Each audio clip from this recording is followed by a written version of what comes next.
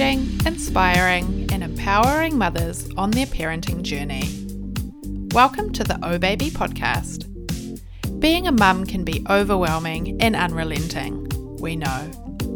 Each episode, we'll be bringing you the top tips, advice, and words of wisdom from experts and industry leaders to help you navigate your own path. It's the information you can trust. Mama, you got this.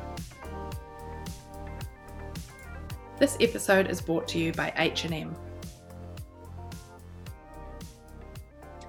So today with us we have Dorothy Waide, a Karatani mothercraft nurse and baby whisperer to the stars. Dorothy has over 3 decades of experience working with babies and parents, and she's the author of 2 books, You Simply Can't Spoil a Newborn and Simply Parenting from 12 Weeks to 12 Months. We're so lucky to have Dorothy a part of the Oh Baby family. So of course she was one of our first port of calls when it came to inviting guests on our new podcast. Today we're going to be chatting to Dorothy all about newborns. Dorothy, welcome to the podcast. Welcome to you as well, and thank you for having me on board. Of course. So to start off with, for those who don't know you, tell us a little bit about yourself, your work, and where your career has taken you over the last 30 years. Okay, I am a Karatani mothercraft nurse. So when I left high school, I basically went straight into train as a Karatani nurse. I did this because I had a passion for babies. Mm-hmm. And then over the years, I've worked in Australia, I've worked in New Zealand, I've worked in daycares and hospitals. I then ventured overseas when I was about 35 to the UK and worked there. I was doing 24-hour, 7 days a week home as a maternity nurse in people's homes. And the jobs could range from 24 hours to 6 months. 6 months is the cutoff for a maternity nurse. Oh, okay. And then I ventured overseas to the States, and there I was a baby nurse, and the same principle again. I then came home nearly 12 years ago, actually 11 and a half years ago, and I was introduced to Oh Baby when I first came home, and I've been involved with Oh Baby now for 11 years. And I also started my own business, Baby Help. My company name is Dorothy Waide's Consultancy Baby Within Limited, but you all know me as Baby Help. And in that, I've gone from full 24/7 hands-on in people's homes to actually doing consultancy work and also speaking at workshops and at the baby shows, and also working with some daycare centres and that kind of stuff. So when I came home, I had to adapt from being 24/7 into consultancy life. That took a little bit of adjusting, and I made a few little blues along the way, especially when I've been in front of people talking, but you learn by experience, and here we are. Wow, that's a very varied career you've had indeed. And I guess, in the States you were working with some quite high profile celebrities, so people that could afford, full-time live-in nannies. And it's not really like that in New Zealand. So, I guess you had to pivot. Absolutely. I mean, overseas, there's sort of if you look at homes overseas that can afford staff, you have your governess, then you have your maternity nurses or baby nurses. You have underneath that is your nannies, and then down to mother's help, au pairs. So it's quite a sort of a step ladder on where you are in the family. But as a maternity nurse or baby nurse, you work very closely with the parents, and you are on hands 24/7 for as long as they needed you. Wow, that just seems like another world away, doesn't it? Well, not it is. It is. It's starting to creep a little bit into New Zealand, not to the same extent, but you've also got to remember back in the 70s, Karatanis were working in homes in New Zealand. So it's not foreign to New Zealand. It's just that we no longer have the hospitals training people, so you don't have that availability. But I first worked in homes in 1973, so that's going back a little time. It is. And actually that's a good point to bring up, that we're going to be chatting to you all about in our next episode, which I'm really excited about. So bringing it back to this episode, we're going to be chatting about newborns. So newborn period is the first 3 months of a baby's life. And I've kind of been inspired by the first few chapters in your book, You Simply Can't Spoil a Newborn. So to start with, tell us a little bit about the idea or philosophy behind the title. The reason why I chose that title is because a lot of people would say to me, oh, if you hold a baby, you're going to spoil a baby. If you do this, you're going to spoil a baby. How can you spoil a newborn baby? I mean, that baby's been in your womb for hopefully 9 months. So it's been nice and cocooned, and then it pops out into this world. And you know what? Everyone's got to get used to being with a parent, with the baby, and the baby being outside of the womb. So I very much believe in the 4th trimester. But again, that sort of thing, what is the 4th trimester? Because even if you're practicing that, people will still tell you, if you hold a baby, you'll spoil it. So I really wanted to get that philosophy out there, that you simply can't spoil a newborn baby. And in fact, I actually believe you can't spoil any age group, because as long as they've got boundaries as they grow, then you can't spoil them because they've got boundaries. And another reason was, we all go on about this first 1,000 days, but the 1,000 days, once that stops, you go into the next 1,000 days and the next 1,000 days. So I wanted to capture that first 3 months of their life, how important it is. It's just such a wonderful time, and it is okay to sit and hold your baby. It is okay just to be baby orientated, because that's part of being a mum, especially in those first 6 weeks. You know, you've birthed a baby, your partner and yourself have got used to having this third person in the house.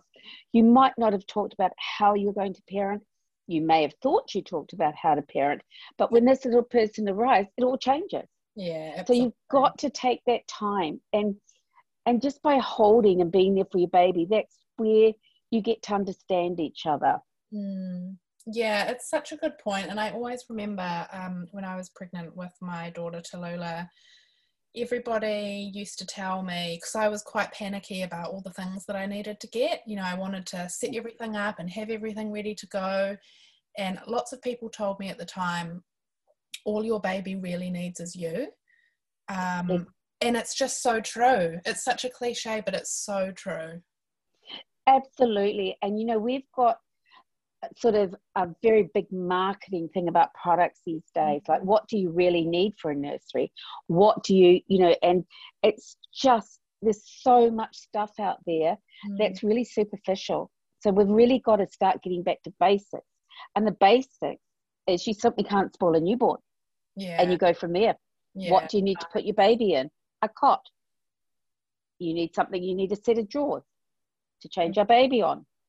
So it's everything that you look at is you look at working for that little baby. That's not going to cost you a lot of money.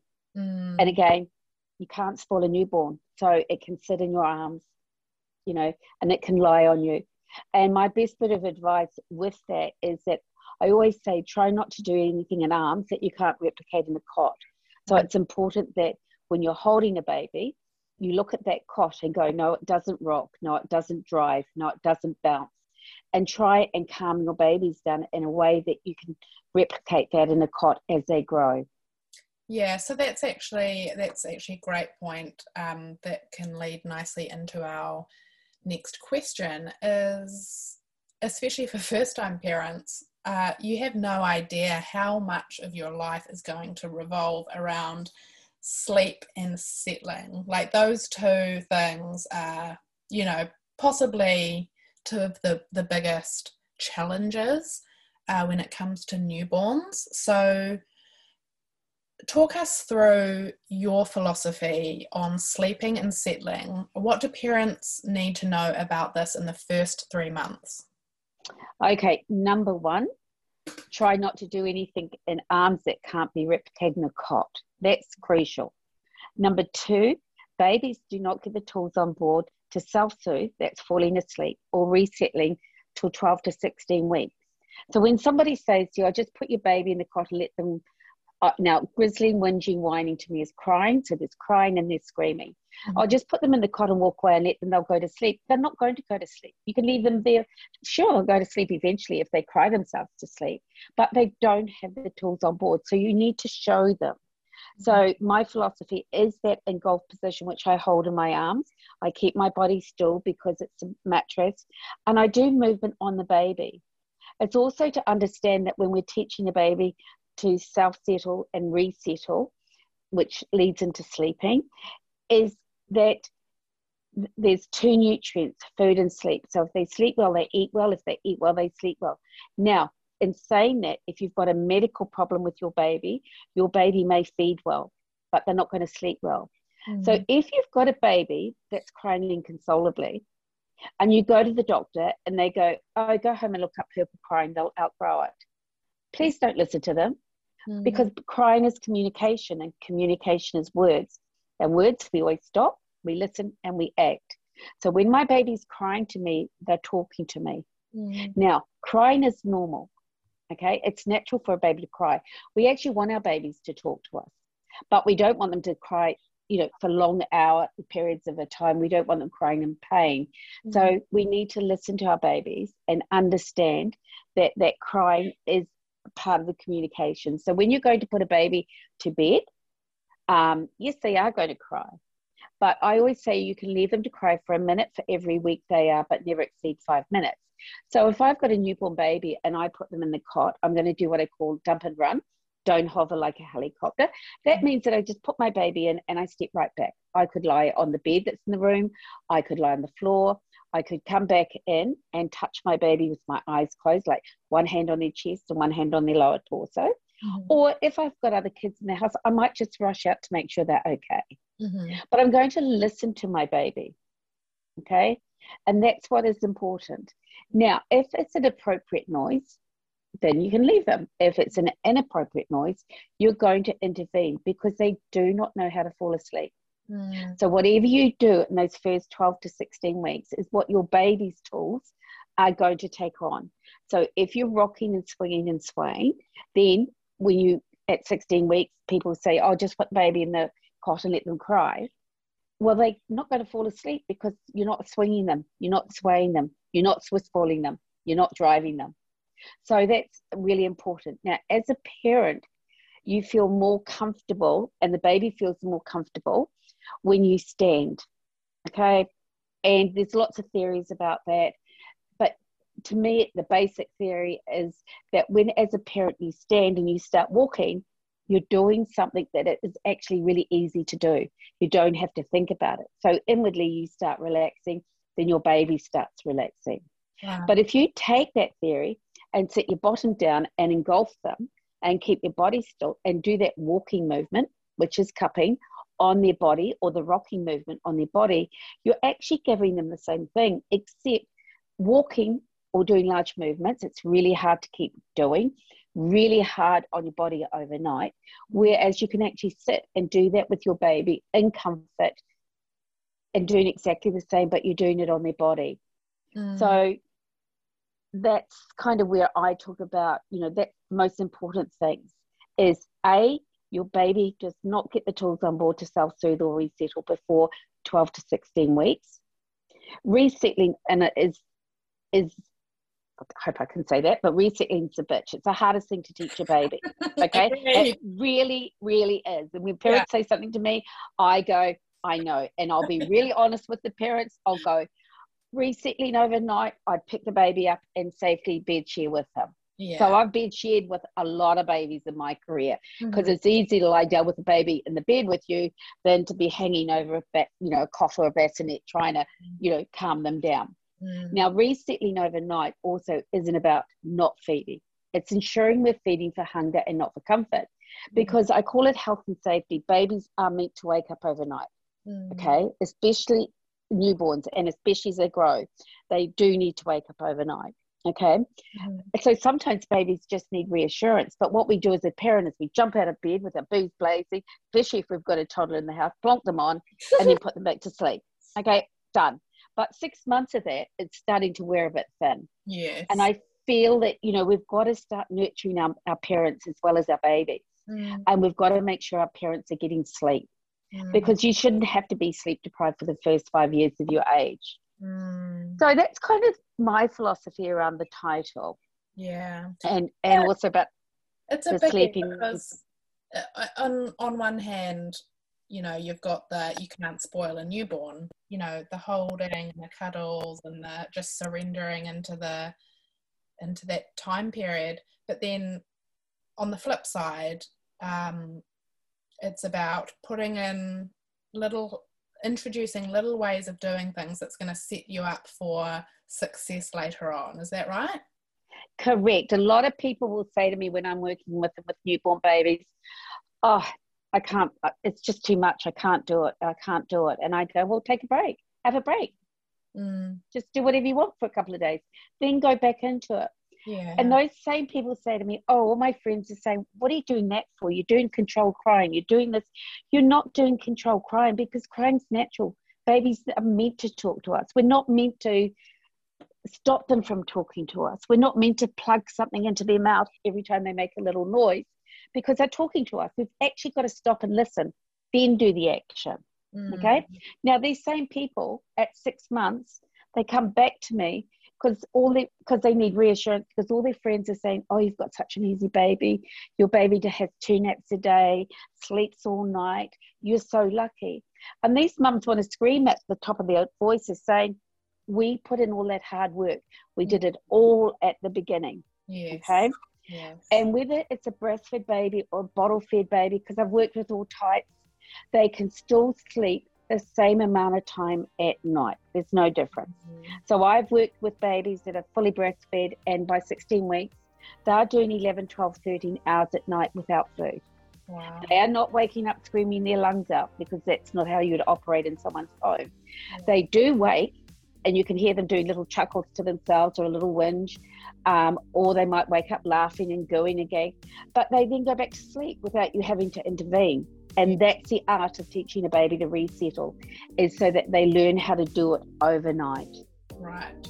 Okay, so in those first 3 months, it's not so much about expecting them to be able to self-soothe or resettle on their own. It's just about taking little tiny steps to make that transition easier when they are developmentally ready.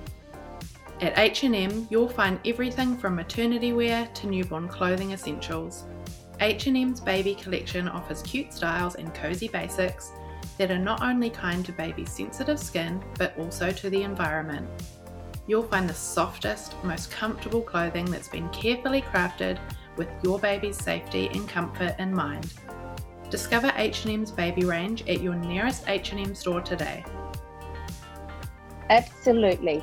And if you've got a baby that doesn't settle and is screaming inconsolable and you just don't know what to do, guess what?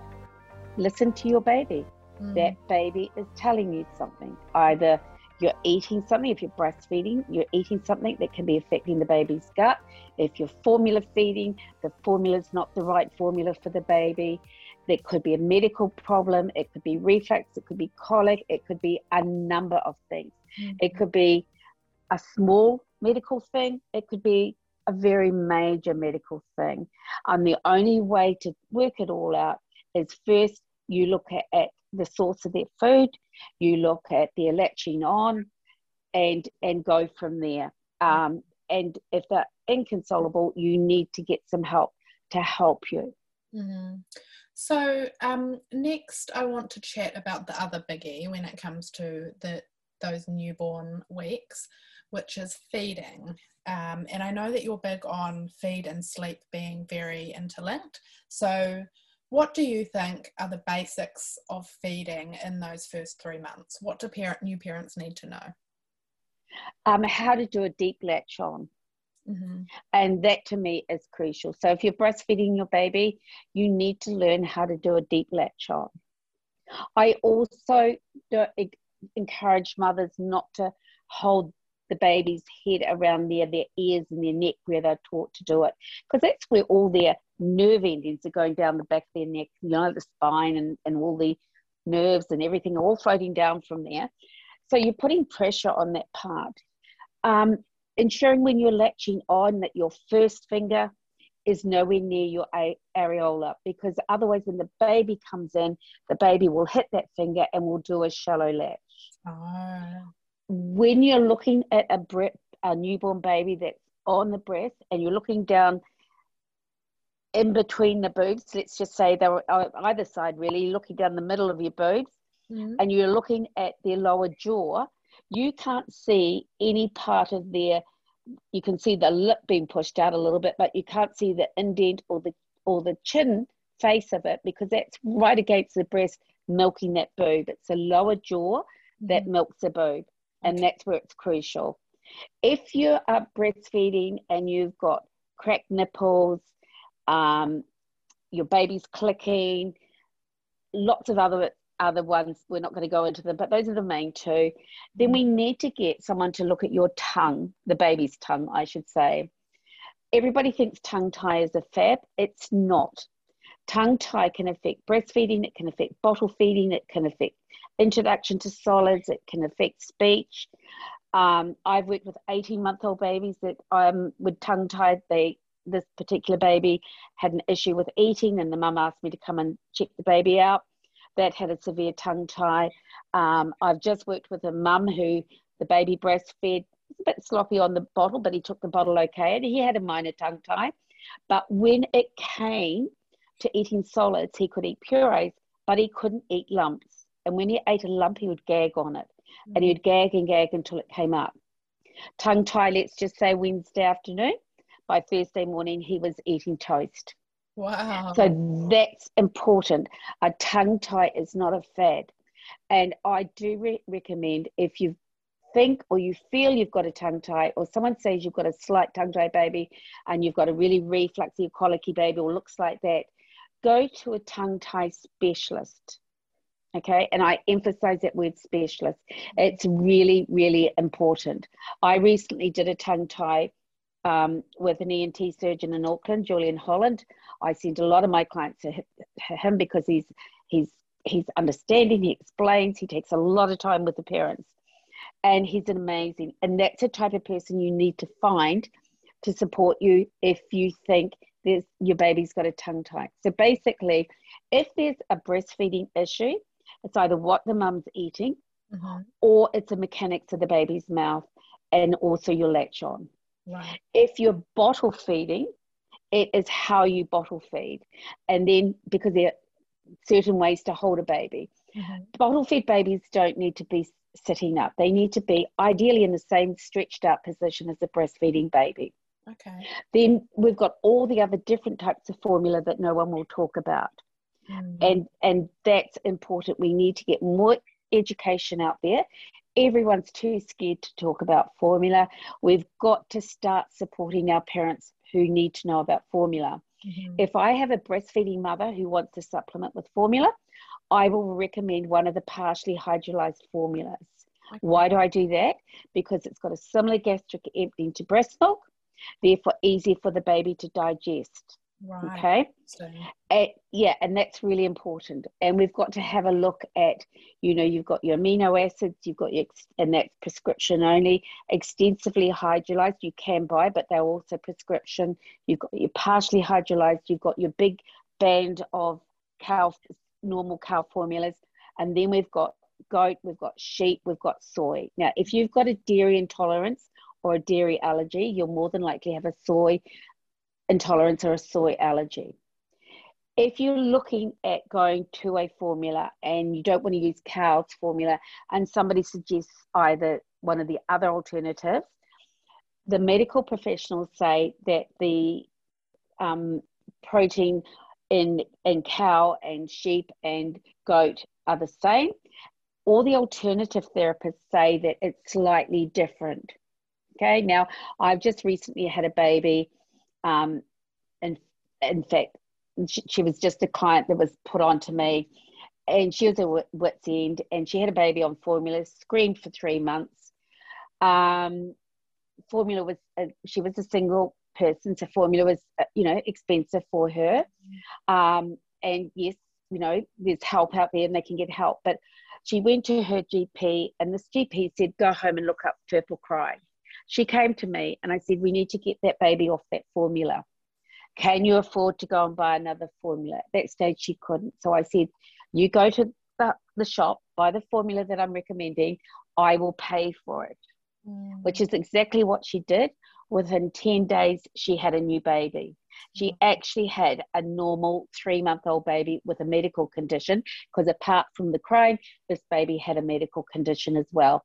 And the mother can now deal with the baby. So that's how important the different types of formula are. The same as it is about what the mother eats as well. So when you're breastfeeding, and if you've got a refluxy, colicky baby, all that kind of stuff, I always recommend to remove egg, dairy, and soy for 72 hours. Why do I do that? Because it's quick and fast. And as a sleep-deprived mum, you want some action quick and fast. Because you could take out egg for 72 hours. You could then take out dairy for 72 hours. Then you could take out soy for 72 hours, and there's no difference. Take out all three together, 72 hours later, you've got a changed baby, if that's the cause. How easy is that? Yeah, and there's certain... it all sounds like a bit of a minefield, doesn't it? You know, lots of trial and error. Absolutely. And you've got to have someone that's going to listen to you and support you to whatever type of feeding you want to do. Does it matter? And I'm very much pro breastfeeding, and I spend a lot of hours with mothers who've been through the system and still want to breastfeed and still struggling. And 80%, 90% of those mums, I do get breastfeeding, but there's always that 10, 20% that go onto a bottle. But you've got to have that support. You've got to look at everything. And my biggest challenge when I deal with mums with breastfeeding is the mechanics of the mouth and the latch on. And once we get that sorted, we have successful breastfeeding. What are your thoughts on the, you know, I hear and see a lot about the fact that when you first start breastfeeding, it shouldn't be painful, and that if it is painful, the latch isn't right. Do you agree with that sentiment? 100%. And again, that's where it comes to that latch on. Breastfeeding shouldn't be painful. Okay. And we've just now also got a new protocol out on mastitis. Well, that's what it's called. And I had a client who's in the medical world, and she rang me to tell me about it. And her and I had a good laugh about it, because I had sorted out her breastfeeding issues, and I sorted out her breastfeeding issues right on the protocol that's now new. And she had a lactation consultant before me who did the normal way, and that ended up being major issue. So I came in and did it the way that I know, which is the new protocol, and the mother was able to breastfeed. Interesting. Yeah. All right, Dorothy. Well, I think that's about all we have time for this particular episode. Is there any closing statements you'd like to make on those first 3 months with a brand new baby? Absolutely. One, try not to do anything arms that you can't replicate in a cot. Babies do not get the tools on board till 12 to 16 weeks to self-soothe and resettle. It is natural for a baby to cry. It's not natural for a baby to cry inconsolably. So those would be, and to enjoy. It's the most magical, it's unconditional love. It's the most magical time. It's hard, you're sleep deprived, but it's worth it. It really is worth it. Couldn't agree more. Thank you so much for spending some time with us today, Dorothy, and we'll talk soon. Thank you for having me, and I look forward to coming back again. Okay, see you. Bye.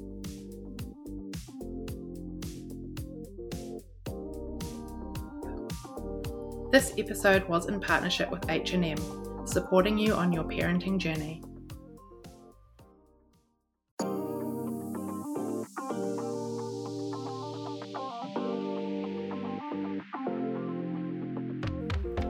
Thanks for listening to the Oh Baby podcast. If you've found this episode useful and encouraging, make sure to share it with your village